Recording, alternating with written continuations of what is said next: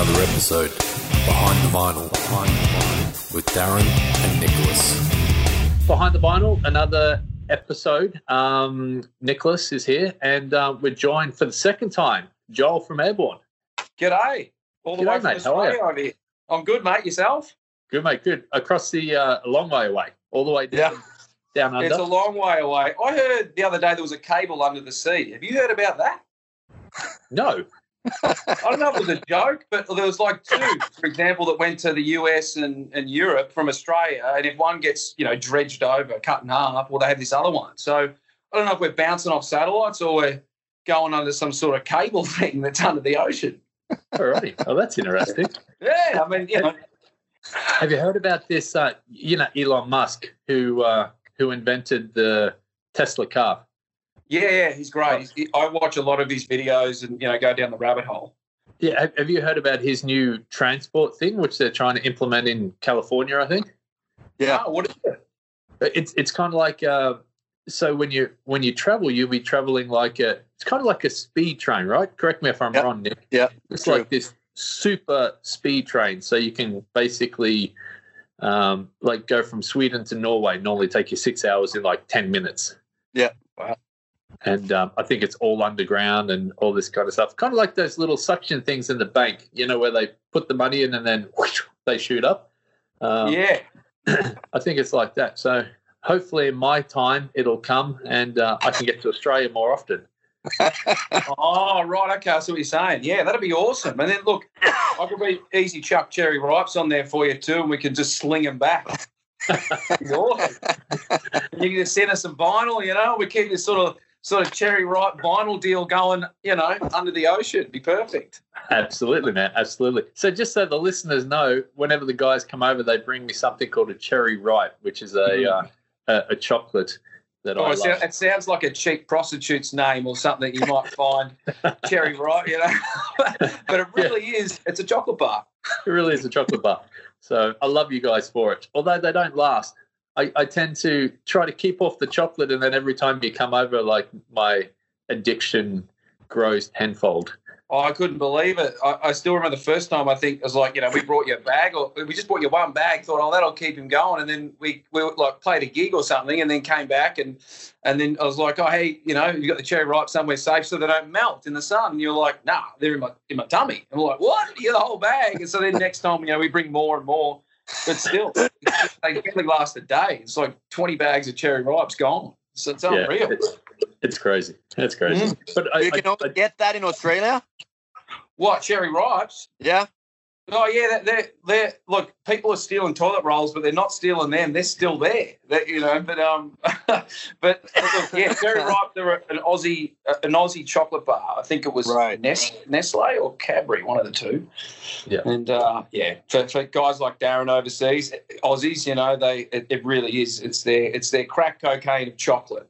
Once they got it, that's it, Love it. And I still have another pile because I was expecting you guys over here in the summer. So there's a little bit of a pile growing of vinyls for you, my friend. Or I'll start hoarding cherry ripes just in case that's the next thing to go. Good. Well, thanks for joining us for another episode of Behind the Vinyl. Last time you did AC/DC TNT. And this episode we're going to do one of your records, Running Wild. Yeah, that's interesting because I don't normally talk about our own stuff very much in terms of this kind of thing. Interesting. We'll see how we go. It sounds fun. I can hear, Nick, you're coughing there. You're not gonna need a ventilator or anything, at all. We can't catch it through Skype, can we? It's probably the corona thing. We'll see if I live through this. Yeah, okay. Hopefully you do, man, because you're a good dude. Thanks.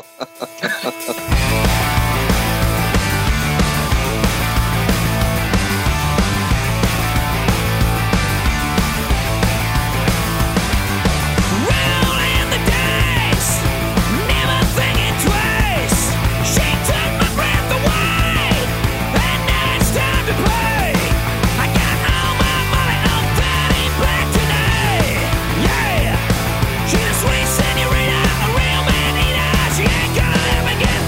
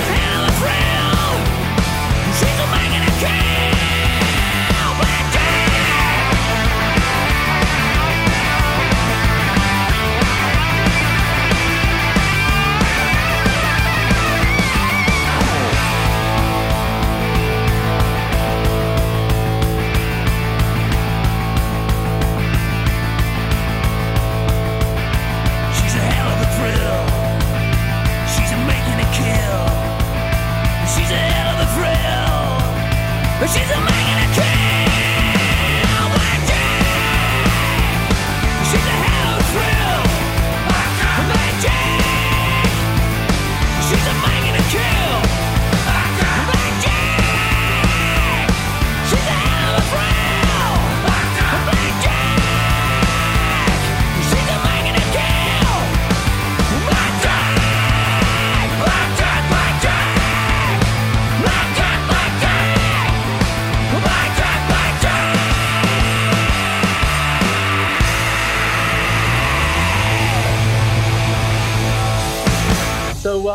So Running Wild come out 23rd of June, 2007. Yeah, wow, it's a long time ago. Running old. Yeah, it's a long time ago. It's getting old, and we were talking. Nick and I were talking about this the other day. You're kind of outliving a lot of the bands that we kind of grew up with. You know, like the Van Halens and the Black Sabbaths and all that kind of stuff. Airborne is exceeding that in regards to longevity. Yeah. Well, yeah, we just keep doing it. You know, it is. We don't really think about time that much, but looking back and thinking, like just when you said 2007, I mean, that's like, fuck, it's a long time ago, you know. But yeah, we just keep doing what we're doing. It's, I guess, in a way, you could say we're a one-trick pony sort of thing. But when we're not in other ways, but we are in some. But I think the good parts of what we do is we just stick the course and stay true to, you know, what we loved playing when we first formed the band, and that's what we do. Yep. Like something. So let's dig right into this record. And you got signed to Capitol Records first, right?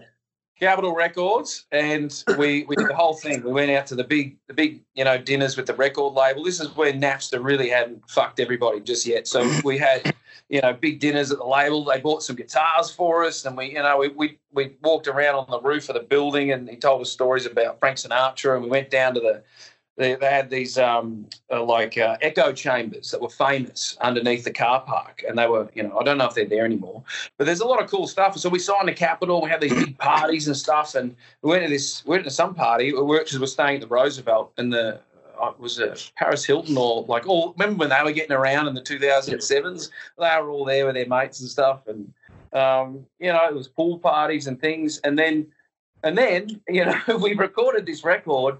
And the label spent a lot of money doing it. We did half of it at Henson Studios, where the Stones recorded. A lot of big stuff. If you look up Henson Studios, you'll see a lot of Michael Jackson, everybody. And Henson was the old A&M studio. That's where We Are the World was done. We Are the World. Yeah, exactly. All that.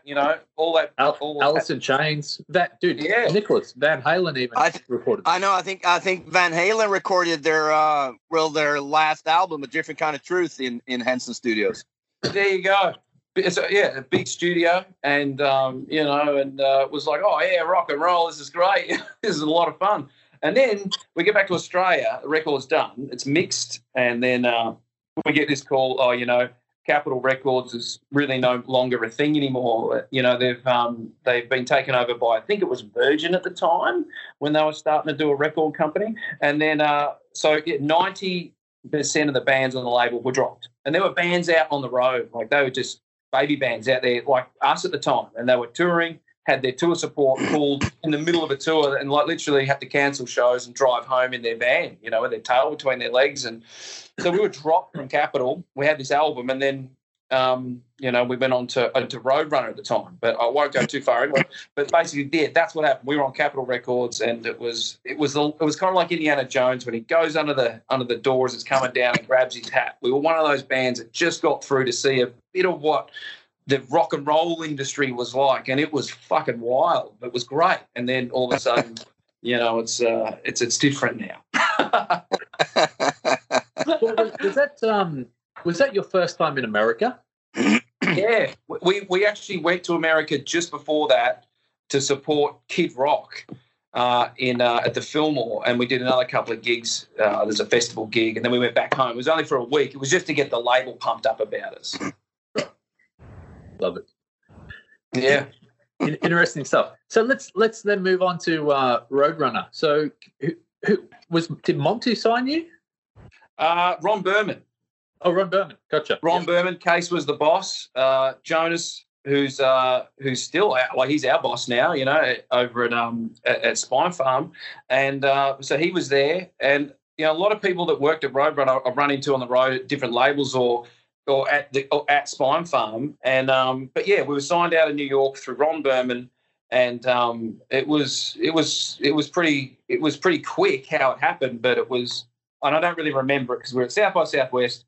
And we played our gig, and then after our gig, got really, really drunk. It was my first time having Irish car bombs. They were these Guinness with Jägermeister in them sort of vibe. And I just got really, really on it. And I don't really remember much. But the next day, I had like the alcohol shakes, and we had to sign the fucking contract. And it's like just this sort of scribbled mess. But signed a Roadrunner, and rock and roll was safe in terms of Airborne again. So we were great after that. Nice. It was a good time.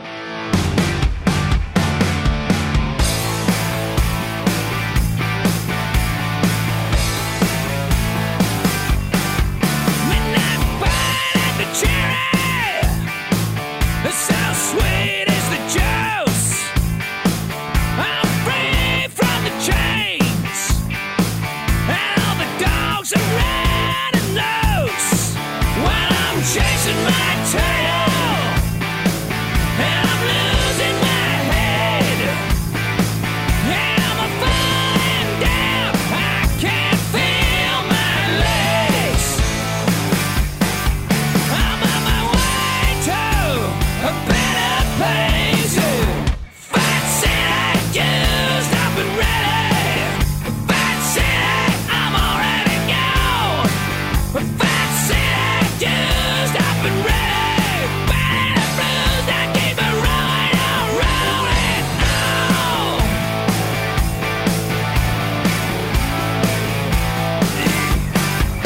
Saddles on the pony from the black rocking chair. Oh, I got what I need. I'm already there. Oh yeah, I've been riding so hard. I drank all the drinks. Yeah, she's falling down. She can't feel her legs. Oh yeah, we're on our way to a better place. Look out! Fight City, used up and ready. Fight City, I'm already gone. Fight City, used up and ready. Battered and bruised, I keep it rolling on, rolling on, rolling on. I keep it rolling on. I keep it rolling on.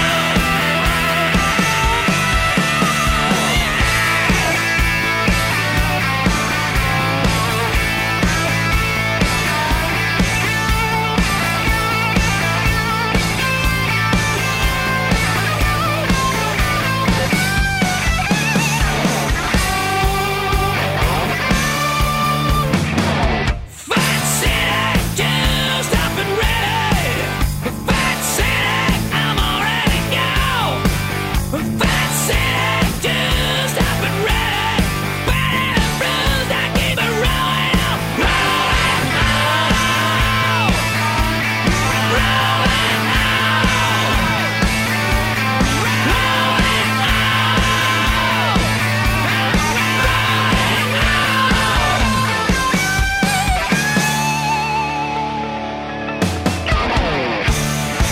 Let's go into recording the record. Like something Nick and I talked about. We're talking producer Bob Marlett, Andy Wallace mixed you, and Ted Jensen Ted mastered Jensen. the record. Fucking, it's the peak, the creme de la creme of It is. of the industry. Yeah, can you tell us a little bit about working with Bob? Yeah, working with Bob. He when we first met him, and we spoke to it must have been about 4 or 5 producers, and his thing was I remember he asked for a cigar in the office, and we thought, well, that guy's pretty cool straight off the bat. And he said, look, I don't want to change what you guys do. I just I love what you're doing. I just want to I just want to produce it and do what I do, you know. And he was like, and we're like, what's that? And he goes, just punch you in the fucking face. And we're like, well, that guy, he really gets it. And we spoke to a few other dudes, and it was just different pages. But with him, it was straight down the line. And he taught us so much, you know, like he was really instrumental in the way we, you know, would think about the lyrics, or we would think about the structure or something, or what key it was in. You know, you're like, try that in the A. And, you know, we'd do that. And that was awesome. And then he and with Dave Schiffman, he was the engineer, and he's another legend in the industry. And he was super funny to work with. We had lots of in-jokes and everything. And it was just, I don't know, it was a bit of a whirlwind, but it was a good time. And then of course we had Andy Wallace mix it, and he's, I mean, you look at his resume, it's insane. And I felt really bad because, like, he sent the mix over, and it was really, really great. And I just was like, it's done now, it's done. You don't need to do a thing, right? And I was like, just the hi-hats, they're a little bit crisp. Can we do something like, I like the crispness, but they're a bit sort of, in the pointy area. Can we sort of get him a bit more instead of? And he was, I thought, he's going to just shoot me or something. Like, this guy mixes like biggest records of all time. He's like, yeah, no problem. Then he went back and did it, and then it was fine. But because we were living in a band house in Thornbury, Australia, all together, and we were sharing, we would share bowls of spaghetti and stuff because, the band had no money. We were like in debt, and we're like, not wanting to have jobs because we just wanted to play music and write songs. So, it was pretty surreal going there to do a record like that, and then flying back to Australia to, your rental band house with holes in the walls, and like, there's a dead rat under the fridge that, oh, fuck, what's that smell, and what's for tea? Oh, pasta, yeah, okay, I'll have the same thing again, Eat pasta for a week, boiled eggs for breakfast. It was, and then, you got this record, and then, you've been to America, this country. It was, it's seen on films with like Elvis. And, but yeah, well, it was a long way of saying working with Bob, Dave Schiff and Andy Wallace. It was super surreal, and I still picture myself about it now as even down the road that we're at. It was like mind blowing what we were doing back then. But do you remember like when you decided to take that step that you weren't going to work anymore and you're going to go full throttle with the band? Because that's a big step to take when you're young. It's a big step to take. When you've got, your PlayStation 1. But we were super focused. We just went, look, we don't care what it takes. We managed to scrounge up some money through the government, through some scheme thing that we, managed to make work. It's just, it worked however we did it. It was really great because we were able to get some sort of money, which means which we could focus on just, handing out our press kit and putting up our posters for our gig on Tuesday night at 7:00. And but what it meant was that we actually had to live super, like, really down to just living like dogs, like one big bowl, of pasta and really just keeping it tight, And whenever we would get a rider, other bands would leave their riders or even they'd leave their own rider and then just leave, like, be like 4 cans of beer left, and we'd take their rider and we'd take ours back. We'd try and get beers from people that come to the gigs. They're like, oh, do you want a beer, man? I go, yeah, I'd love one. And then they buy beer. So we'd hoard up we'd pack up our Marshalls and our Gibsons and everything, our Explorers and shit and all our gear, and then we into the back of the van, and we'd always have the rider, which we called Spider, the rider. So we'd spider in, crawl around, take other people's stuff, put it in ours, and we had this fridge that had nothing in it but just all these different kinds of beer, and then like one big frozen bowl of pasta. But that's what you got to do if you're going to live in a house together as a band. Yeah, hell yeah. But do you think that's a little bit of the secret ingredient that has made Airborne? Because just the no compromise. We're just going to fucking do this, Definitely, the no compromise. And that was one thing about Bob Marlette. Actually, he had this saying was whatever it takes to get the take, or whatever it takes to get the song down, the record. Whenever anything got a bit tough, he'd be like, whatever it takes, man. We go, okay, cool, that's a good saying. And but we've always had that mentality of having there's nothing else but the band, and then it's very blinkers, but on, but you're very focused, and it's just we're still very much the same way. And I think for any band, we always get asked, how do you be in a band and get to the level you guys are at, and and to keep going and actually not sort of break up or stop or or just get anywhere.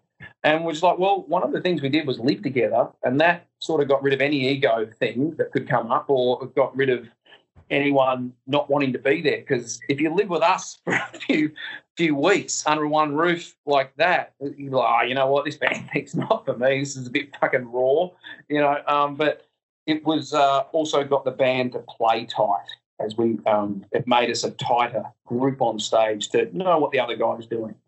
I guess telepathically or whatever. We just could read each other, and that paid off with gigs, jamming solos in the crowd and stuff. Was it all four of you living in that house? Yeah, all four living there, and back in, it was like between 2003 to 2008, I think it was. Okay, lovely. Right. And did you guys play? How much did you play when you're in that house? Like, because these songs were written by you and Ryan, right? Yeah, under that roof, in that house. Not all of them, actually. We wrote half of them. I'm just reading the list of them now. We wrote half of them in LA. So the album was done in two parts. The first 3 months, because your visa runs out after 3 months, was done in a storage facility. So we were just like, the label just gave up wanting to pay for the proper rehearsal area because it was just taking too long. Because we got off the plane and they're like, guys, we've been going all these lyrics, and where's the hook? And we go, well, what do you mean a hook? We go on fishing. You go, oh my God. You don't even know what a hook is. And like, well, how do you know what a melody is? And go, what is a melody? And then so I'm like, oh wow, this is going to take some time. And so they put us in this storage facility, which was a drive down, I think it was Sepulveda Boulevard, and it was about an hour's drive from the Oakwoods. And the Oakwoods, if you look up any of that, it's pretty legendary history there, with Warren Zevon, for one, shooting shotguns out of his, out of the window of the hotel. And like Ted Nugent would be one to know about the Oakwoods. But so we drive an hour every day out of town, basically, to this place where you'd hear, actual guns going off around the corner, and we had microwave meals, and we were locked in this room, a storage room. Like, imagine any sort of just four-walled room with no light, or anything. And we were in there, and we were there for 3 months until we got the record right, and the label finally came out, and they would see us play it live, and that's how they'd approve it. It was pretty old school. They don't sort of really do that anymore, but and Bob would check in and give us notes and be like, work on this, work on that. Why don't you try this? All right, I'll leave you for another week or two, and then come back. And between that and throwing a frisbee, that's what we did for 3 months. and then the visa ran out, and we had to go back home. And then for 2 weeks to reset the visa, and then we'd fly back, and then we finally recorded the record. And that's how that actually happened. Wow. Can you remember when you got in the studio? What did you work on first? The first song I do actually, and it was Heartbreaker, and I still remember it to this day, because sometimes I check in just to see what I sounded like back on the first record, and I always go to that one because it was the first song I sang, and it was the first song we tracked. We tracked a bunch of them, a group of them, and then we tracked another group, pretty sure, and then we did we tracked all the music first, and then we did vocals, which was pretty fucking extreme. It was pretty hard. I'd never sang on a record before. I was like, all right, I got to sing 11 songs in a row, but it was that was definitely the first one.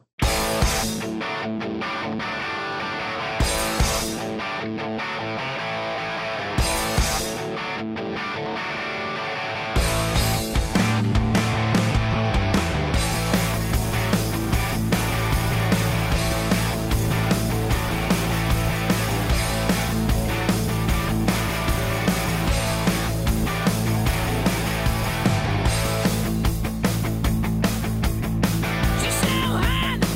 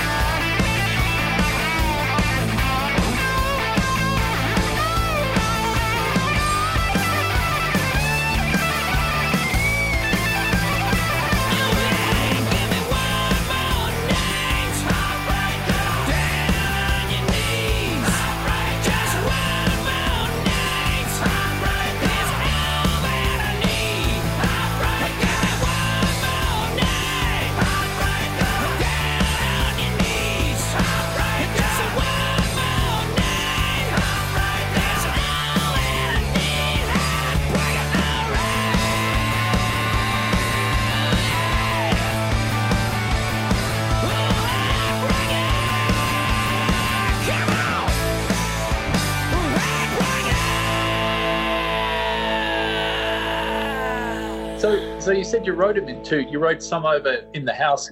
Which songs did you write in the house?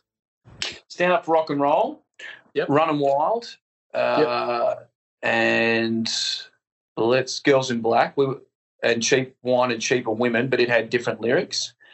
And Heartbreaker had different lyrics and a different melody, but they were the ones we wrote in Australia, and we've been playing them at the Duke of Windsor and other gigs around in Australia. We've done sort of a few shows up and down the coast, playing those songs with some other ones that we've never released or bothered to.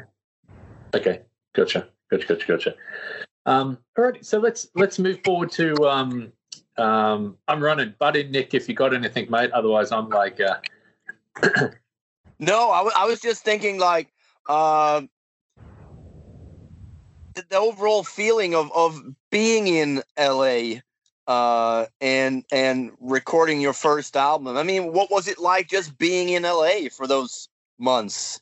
Oh, I still remember the sun and the warmth, the glow of the sky was different. It was a bit more hazy, and I remember like the smells were different. Like I remember we were in the hotel and like I didn't get like smell the money and stuff. I'm just weird with smells and stuff like that. But it was really something seeing like a police car for the first time, like an American cop car, and he's got the protect and serve on the side. I'm like, is this like Warner Brothers Movie World sort of thing? Like, is this a joke? Like it looked like it was straight out of a movie, like almost like a toy, because the colours are so much brighter and warmer. And like, no, actual police officer gets out and he goes into this place and he gets some tacos and stuff, and gets back in the car and drives off. And it was just trippy seeing things that would be normal you take for every day. But America was great. Like I remember, we just went and got drunk a lot of the time, but experiencing that, and then just talking to Americans, and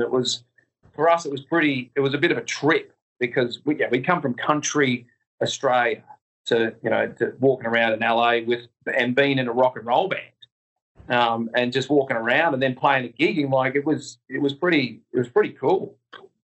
Did you catch any shows while you were in LA? We did. We saw Wasp. Oh.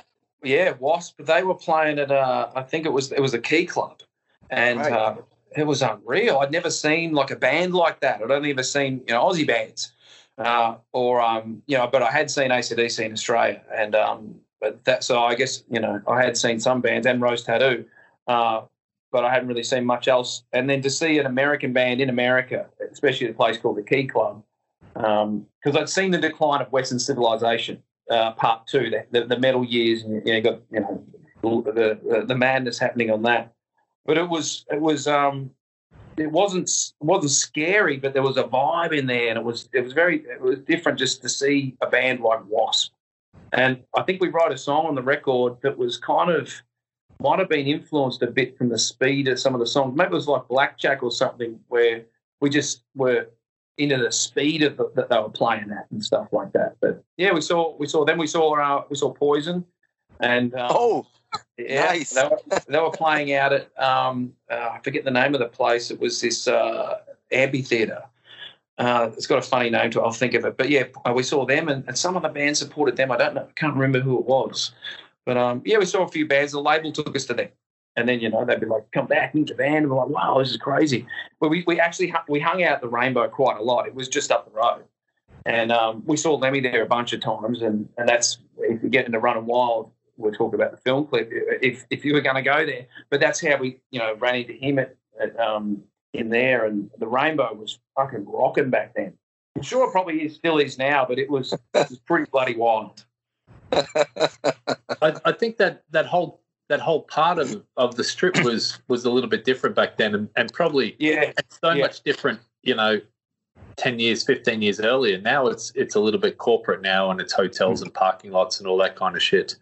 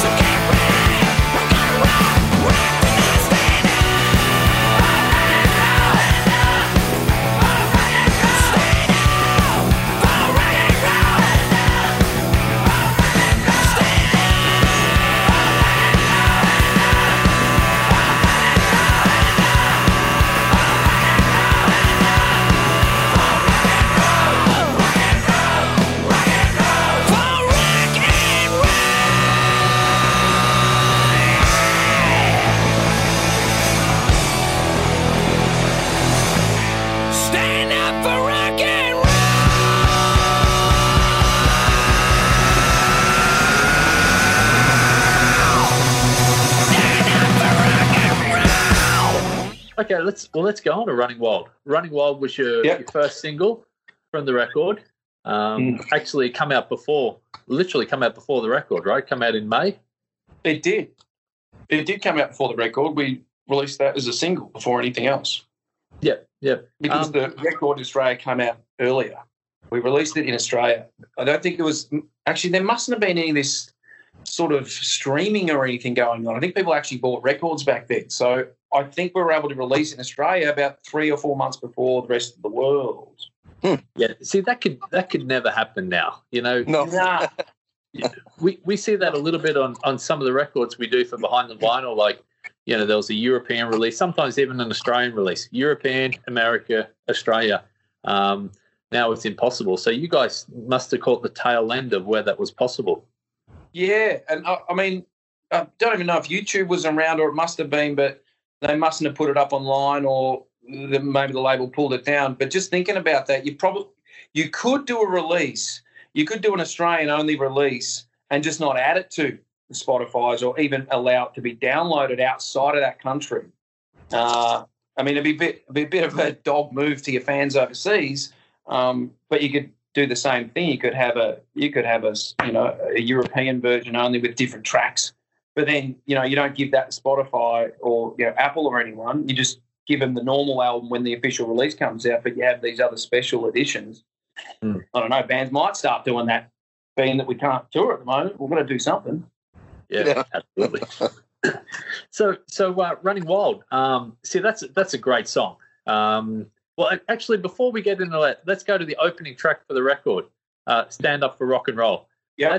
That's basically a war cry for you guys. That title alone is basically, that's airborne, totally. Yeah.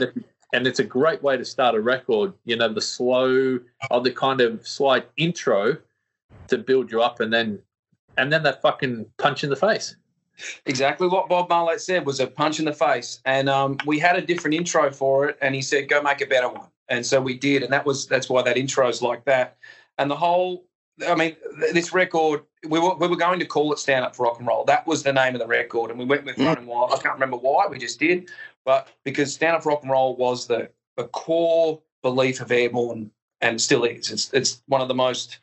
It's what's right in our heart. And it came from being in Warrnambool, where we all grew up, and there was a pub called the Lady Bay Hotel where bands would play, bands like the Angels, Midnight Oil, Screaming Jets. And we wanted to play there. And as soon as we got our band going and we were old enough to play there, or they'd let us, it was knocked down.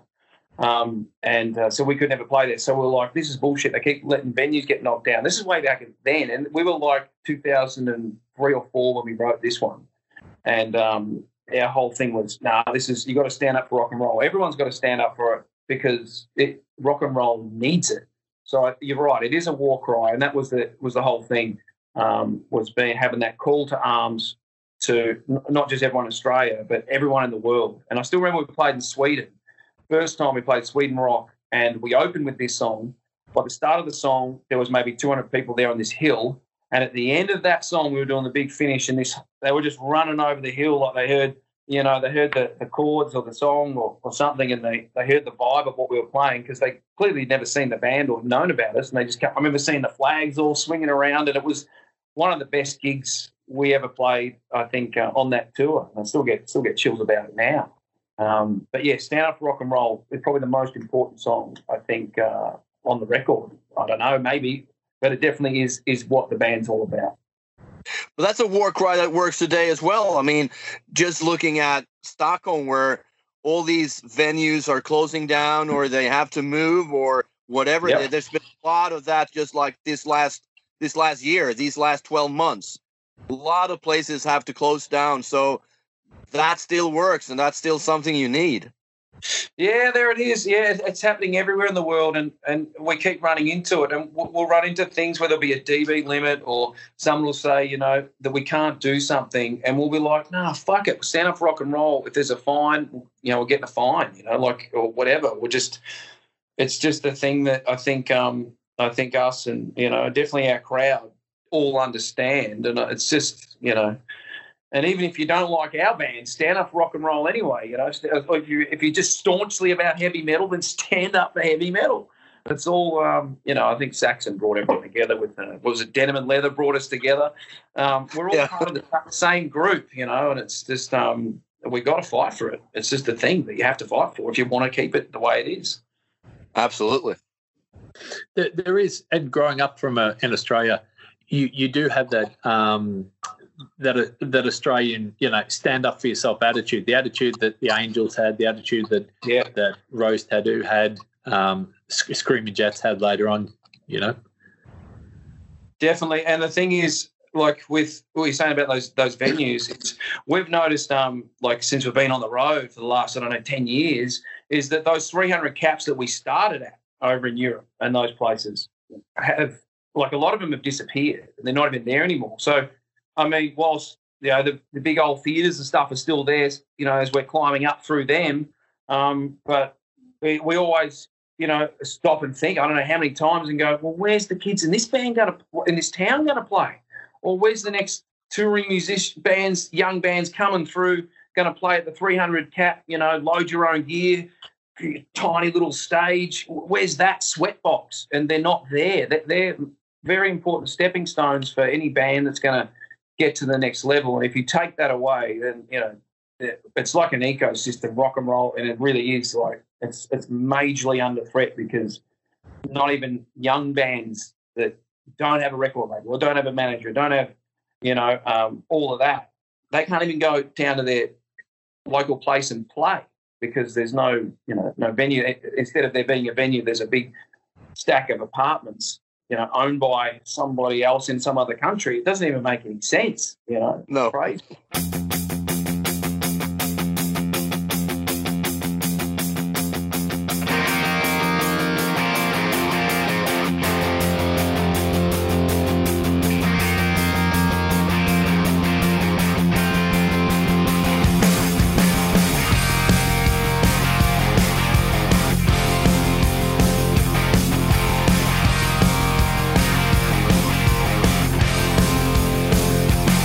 I got the wind at my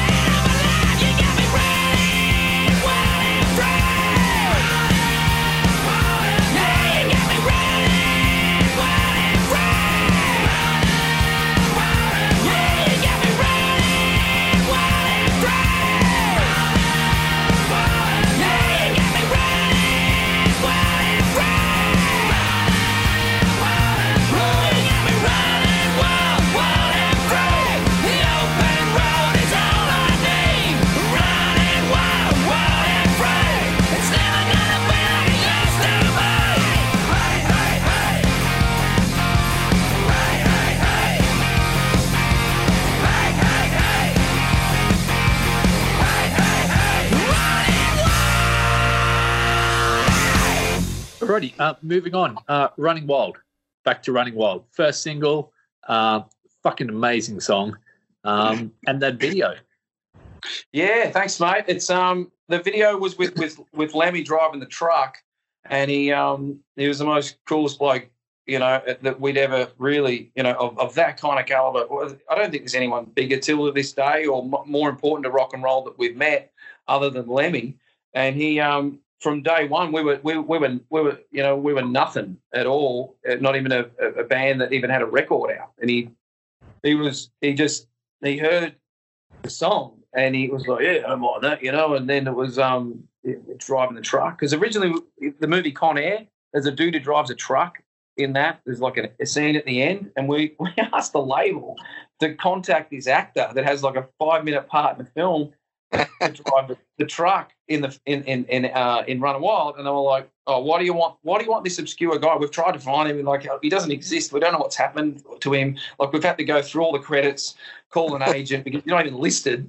And and we're like, "Yeah, we just love him because he looks like Lemmy." And then we're like, "Well, why don't you ask Lemmy?" We're like, "Oh, we can't do that. There's no way. It's like asking God, to be in your video." And then we're like, no, sure, it's no problem. I bet he's down at the Rainbow. We'll call him and we'll see.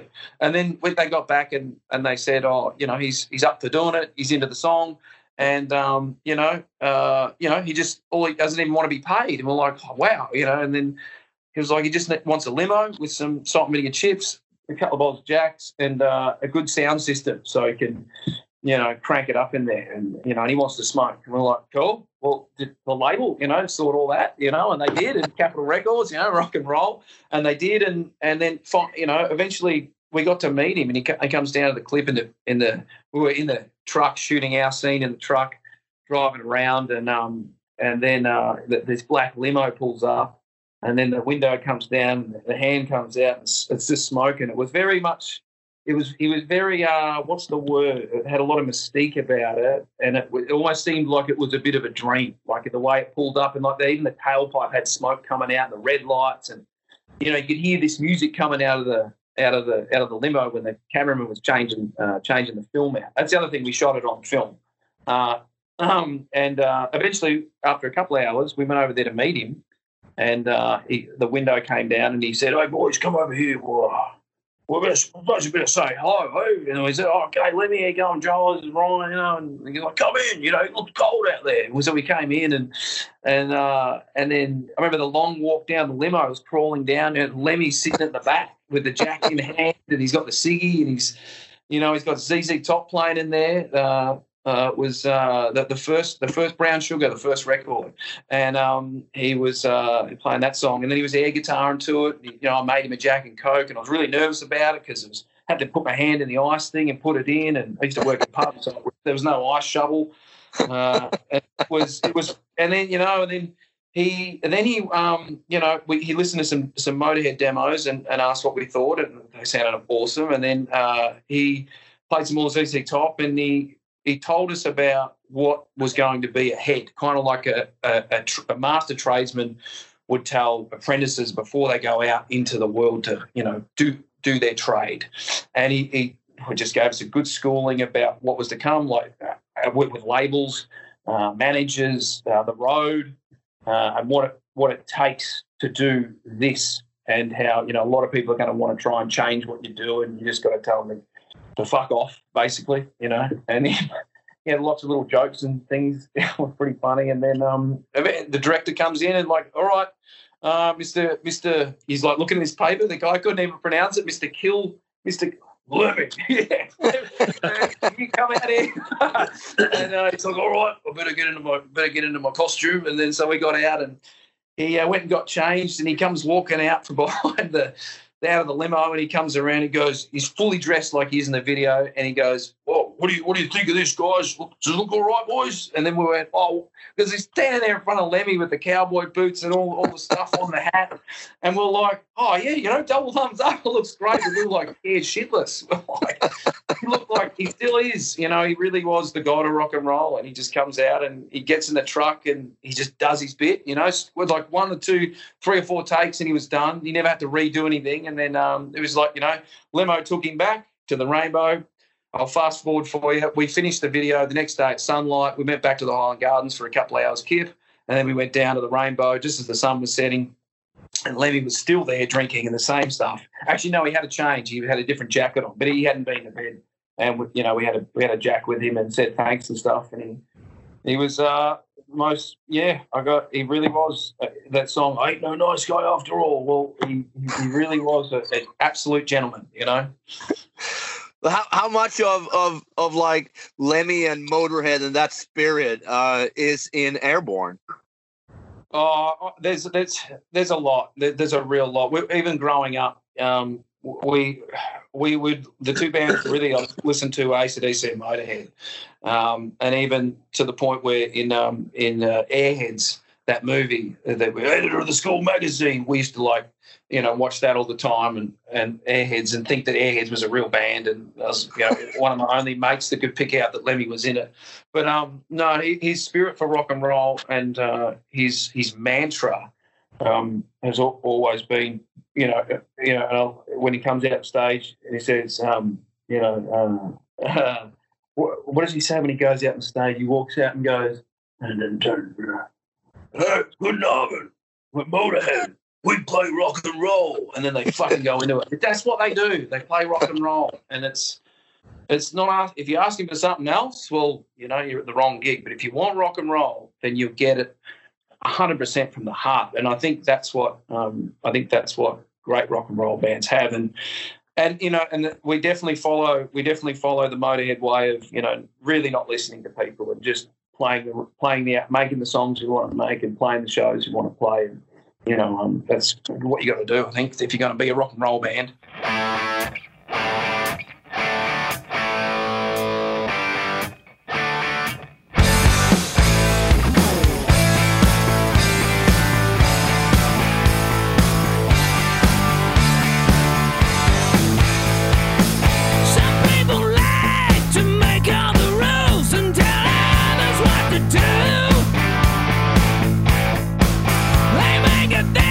So they always win, and the others always lose.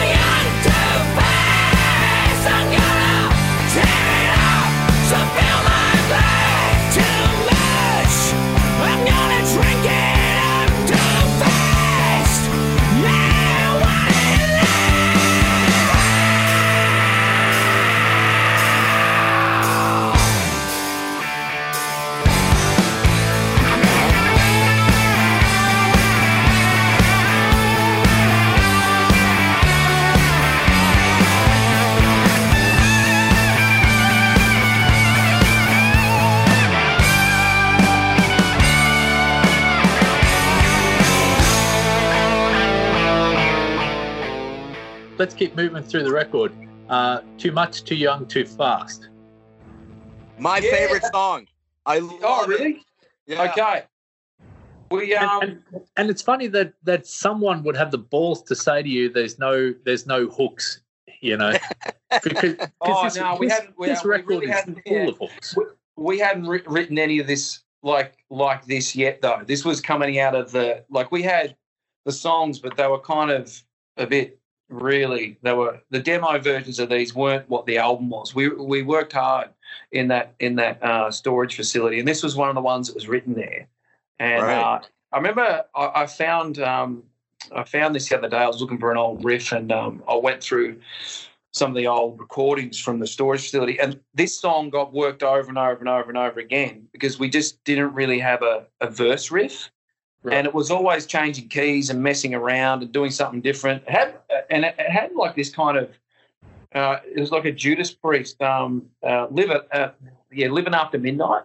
It had that, like a verse was kind of like that, and then it changes key. It was a similar key change, and we couldn't get that to work. And then I found where we did get it to work, and it was just playing it over and over and over and over again. I remember, and this was funny because I hadn't heard "Lick It Up" by Kiss in a long, long, long time, and we went to see Wasp, and then after that we went downstairs to some other. It was like a party underneath. Either there or somewhere else. It was a bit blurry, but I remember walking in, and we were the only ones at the party first because we were keen to get there, and so we got in, and there was this huge speaker stack, and it was playing. It walked in the middle of the verse, "Lick It Up." I remember thinking, "What the fuck is this song? It's great, a big chugga riff." And that's where you can sort of see how Too Much is a bit like that in the verses, and then and then I remember the next, that was. I was like, I reckon this is that's what the verse needs to be like. It needs to be more up, a bit more fun. We keep trying to pull it down somewhere else. So let's, we get in there and play it. And we got in and we played it. And there it was. It was really simple. We're like, fuck, that was easy, and then on the next one. Well, the title, Too Much, Too Young, Too Fast, was it a little bit of that, like with that whole thing with Capitol Records, LA, You Were Young, all that? Yeah, I guess so. I mean, it's an old saying. I guess so. Like subconsciously, it could be, that we were pretty young and it was a lot happening, Yeah. And the whole MO for it was that it was, I think the key line is I'm going out in style. If this is the end of days, I'm going out in style, which kind of works with now. No one knows what's going to happen. But I guess one of the things with the band's always been about that, like even with Live It Up, the whole thing. Under the band is a message. What the band always puts out there is tomorrow's not guaranteed, Right. And that's where that song comes in. It's just there's a lot of fucking stuff in this world, like world leaders or different laws here and there, and they were saying about buildings being knocked down, venues that bands rock at, and it's just you can't control it all. So if it's all going to end, then there's an asteroid going to knock us all out. Then, if you're going to do it, if you're going to have one last night or one whatever, tomorrow's not always going to be there, do it big because, and we were doing that every time, all the time we were there. But that definitely, I reckon, the subconscious because it was a lot happening very quickly. Yeah, yeah. And it's still a staple song for your live set today, right? Yeah, we can't play a set without it. If we did, we'd probably, someone would say something bad. So but we love playing it too. It's for us playing that song is honestly I think of a lot when I'm playing it on stage. I'll think about that time and particularly the four concrete walls that we were in, and it's a fun one.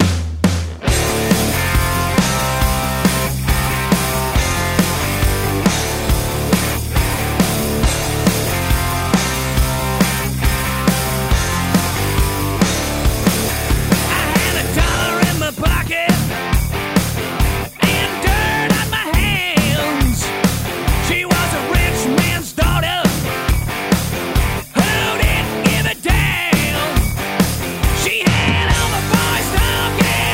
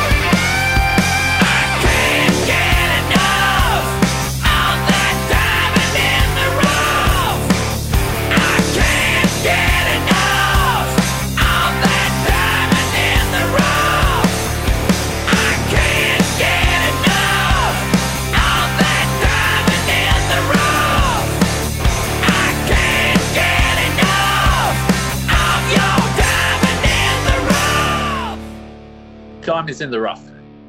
Diamond in the Rough. So that one is, we had finished the record and we had 10 songs, and it was right at the last bit of the whole record, and we just went, fuck, we've got to do one more, and that was it. That was the 11th Hour song, and it's in a different key. Like the guitars are all in D, but not drop D.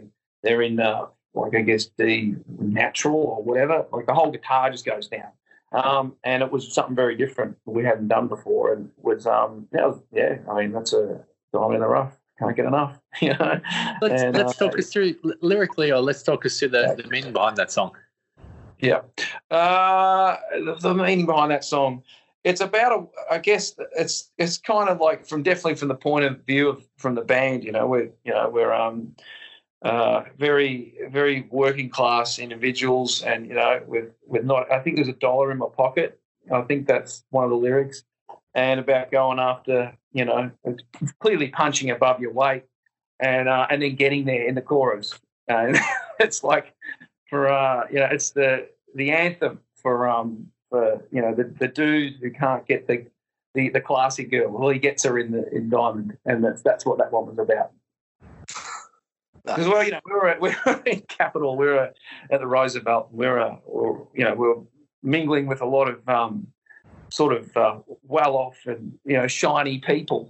We weren't so shiny or well-off, and we were like rats that someone had let in and given like a tuxedo and said, "Get in." We were running around in there. It was great. But that as a song for the 11th Hour, that's a great song, man. That's a killer song. It really is. It's a good beat to it. It's a good groove, and it's a big chorus. It's I guess that's the big thing about this record is most of the choruses are pretty big and anthemic, and that one as soon as it was so quick. I think we played it like once, and it was really easy to sing, and it was it wrote really really quick. It wrote in one night, and it was it's the 11th Hour classic track. It was great. And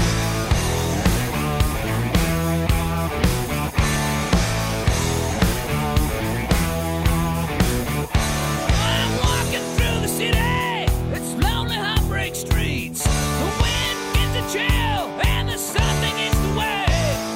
don't know where I'm going, and I don't know where I'm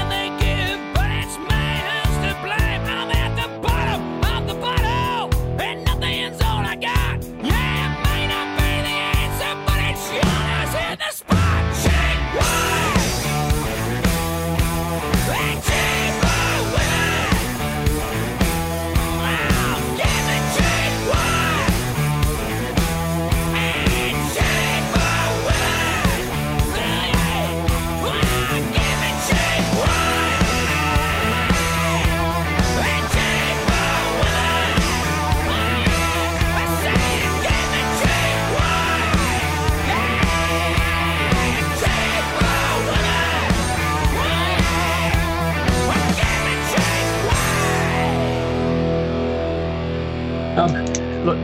There's a bunch of other songs to talk about, but we'll skip it through. Yeah. Cheap Wine and Cheap Women and Yeah. Cheaper Women. Yeah. Yeah, cheap wine. Yeah. That was a song called originally back in the day called Making Love was what that was called. And that's why, for example, that's why they're like, guys, we got to work on these titles here. You can't go out with Making Love. What is this? Well, like, okay, Cheap Wine and Cheaper Women. Like, that's more like it. Okay. So we did that one. But the verses we rewrote those as well. And I'm trying to think of the verses so I know where we're at. It's kind of like Cheap Wine and Cheap Women. It's when you have a breakup and all you got left is your cheap bottle of wine, basically. That's to sum it up. And how that is also being in a band, all you get on the ride is cheap wine. But we're playing that in Australia before we recorded that one. So we another one, different groove, different vibe. But yeah, it's about the other side of the coin, I guess, what Diamond the Rough is at. Love it. Again, another great song. It's phenomenal. And Heartbreaker. Let's talk about that. Yeah, Heartbreaker is.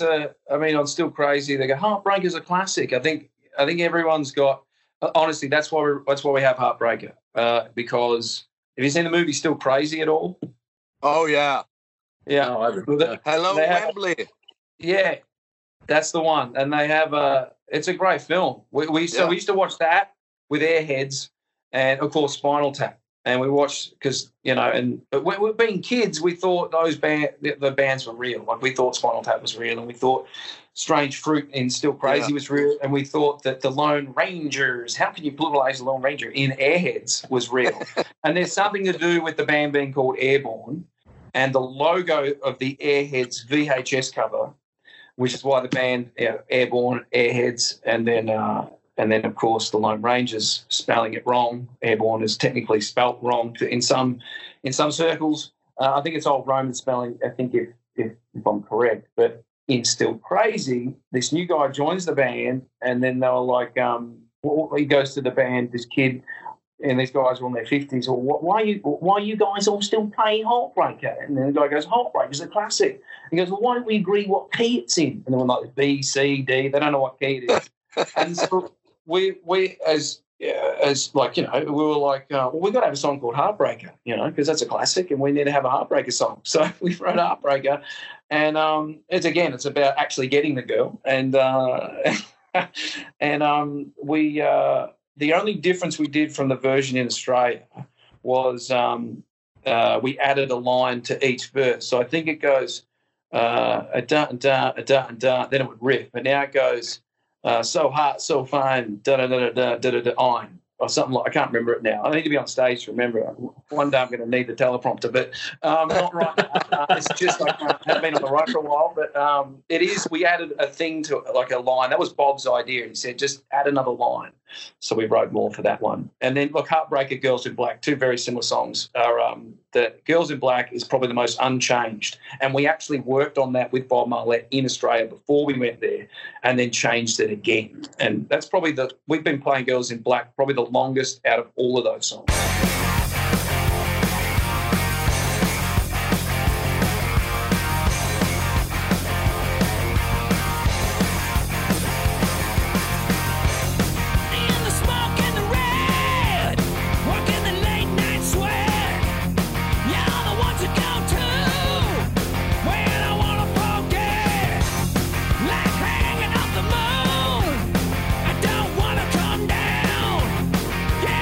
So high.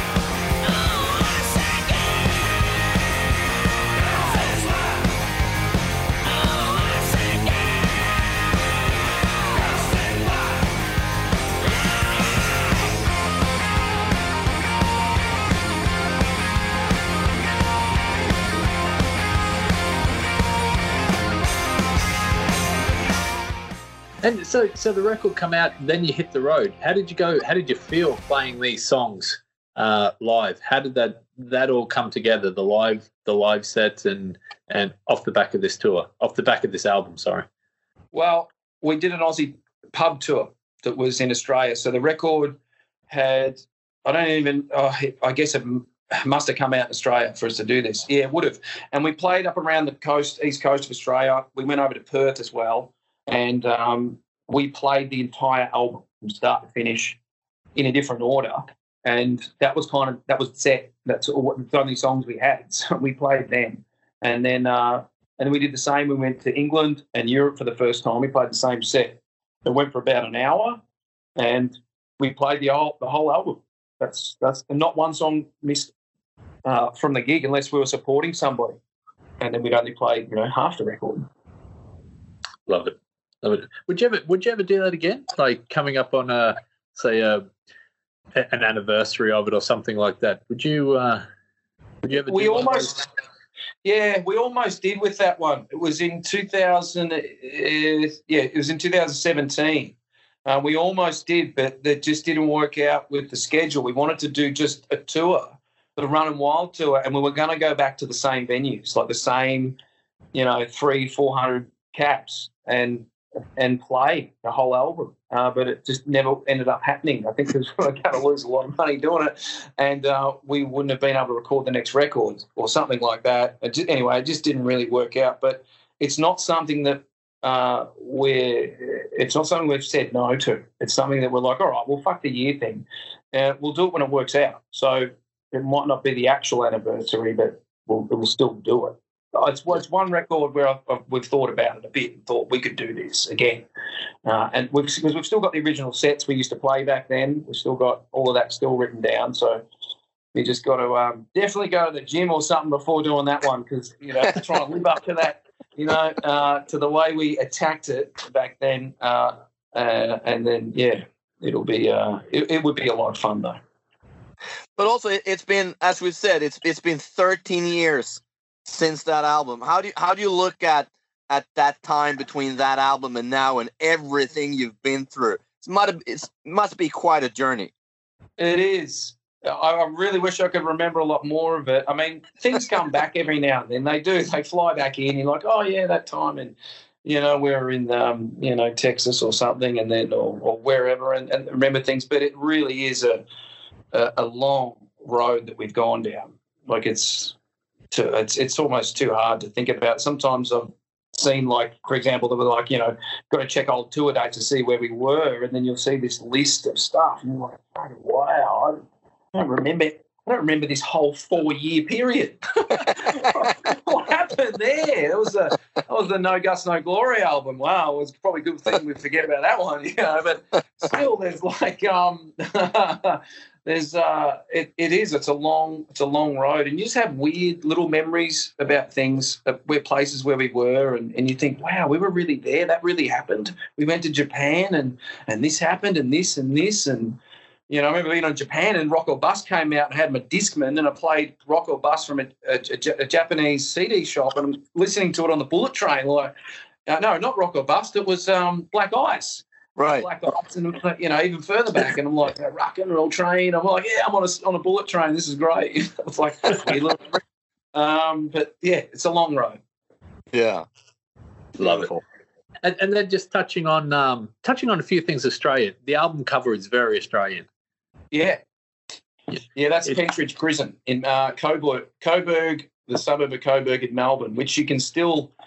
It's still there. The front of it is, but there's houses out the back now. I don't know why anyone would live there. It's probably one of the most haunted places in the world. But that front of the what looks like a castle is the front of the prison. It's still there. Yeah. Have you heard of Ned Kelly, Nick? Ned Kelly? Yeah. Yeah. Okay, he's like an old bush ranger. I think the thing with that prison too was Ned Kelly was buried there or moved there or something like that. He was he might have been hung there. I'm not sure because there's a place called the Old Melbourne Jail, and there's something to do with Pentridge and him. I'm pretty sure. I think he was hung in Melbourne at the gate or something. And, that might have been the old Melbourne jail where he was hung.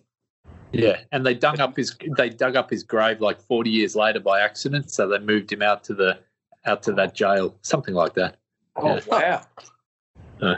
Wow. Cool. He was originally from Glenrowan in Ballarat, I'm pretty sure. All right, okay. Yeah. I think so, yeah. But, yeah, wow.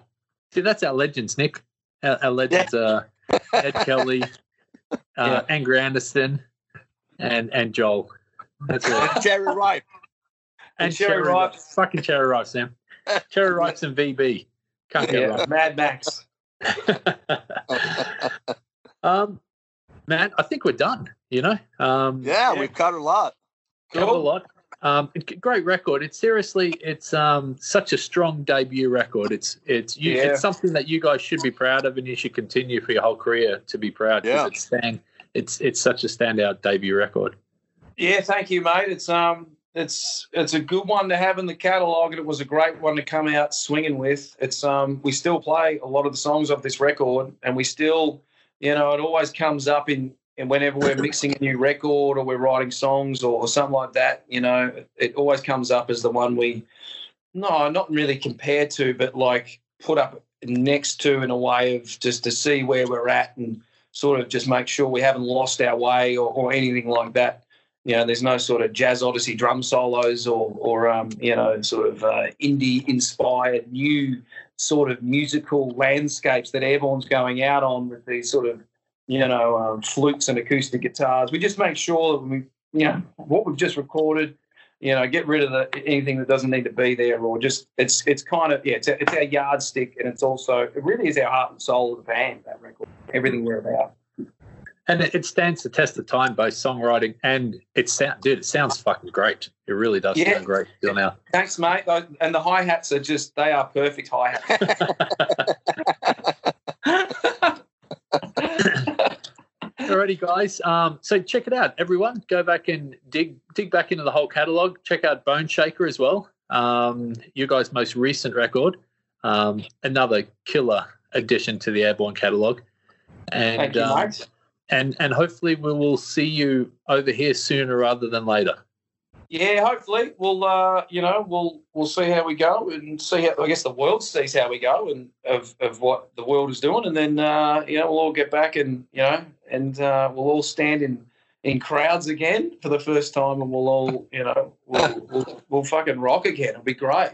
But it's like you said, you can rock at home, so keep rocking out to awesome radio shows like this. And going down the vinyl hole to see what else is out there, and just rock your whole way through it.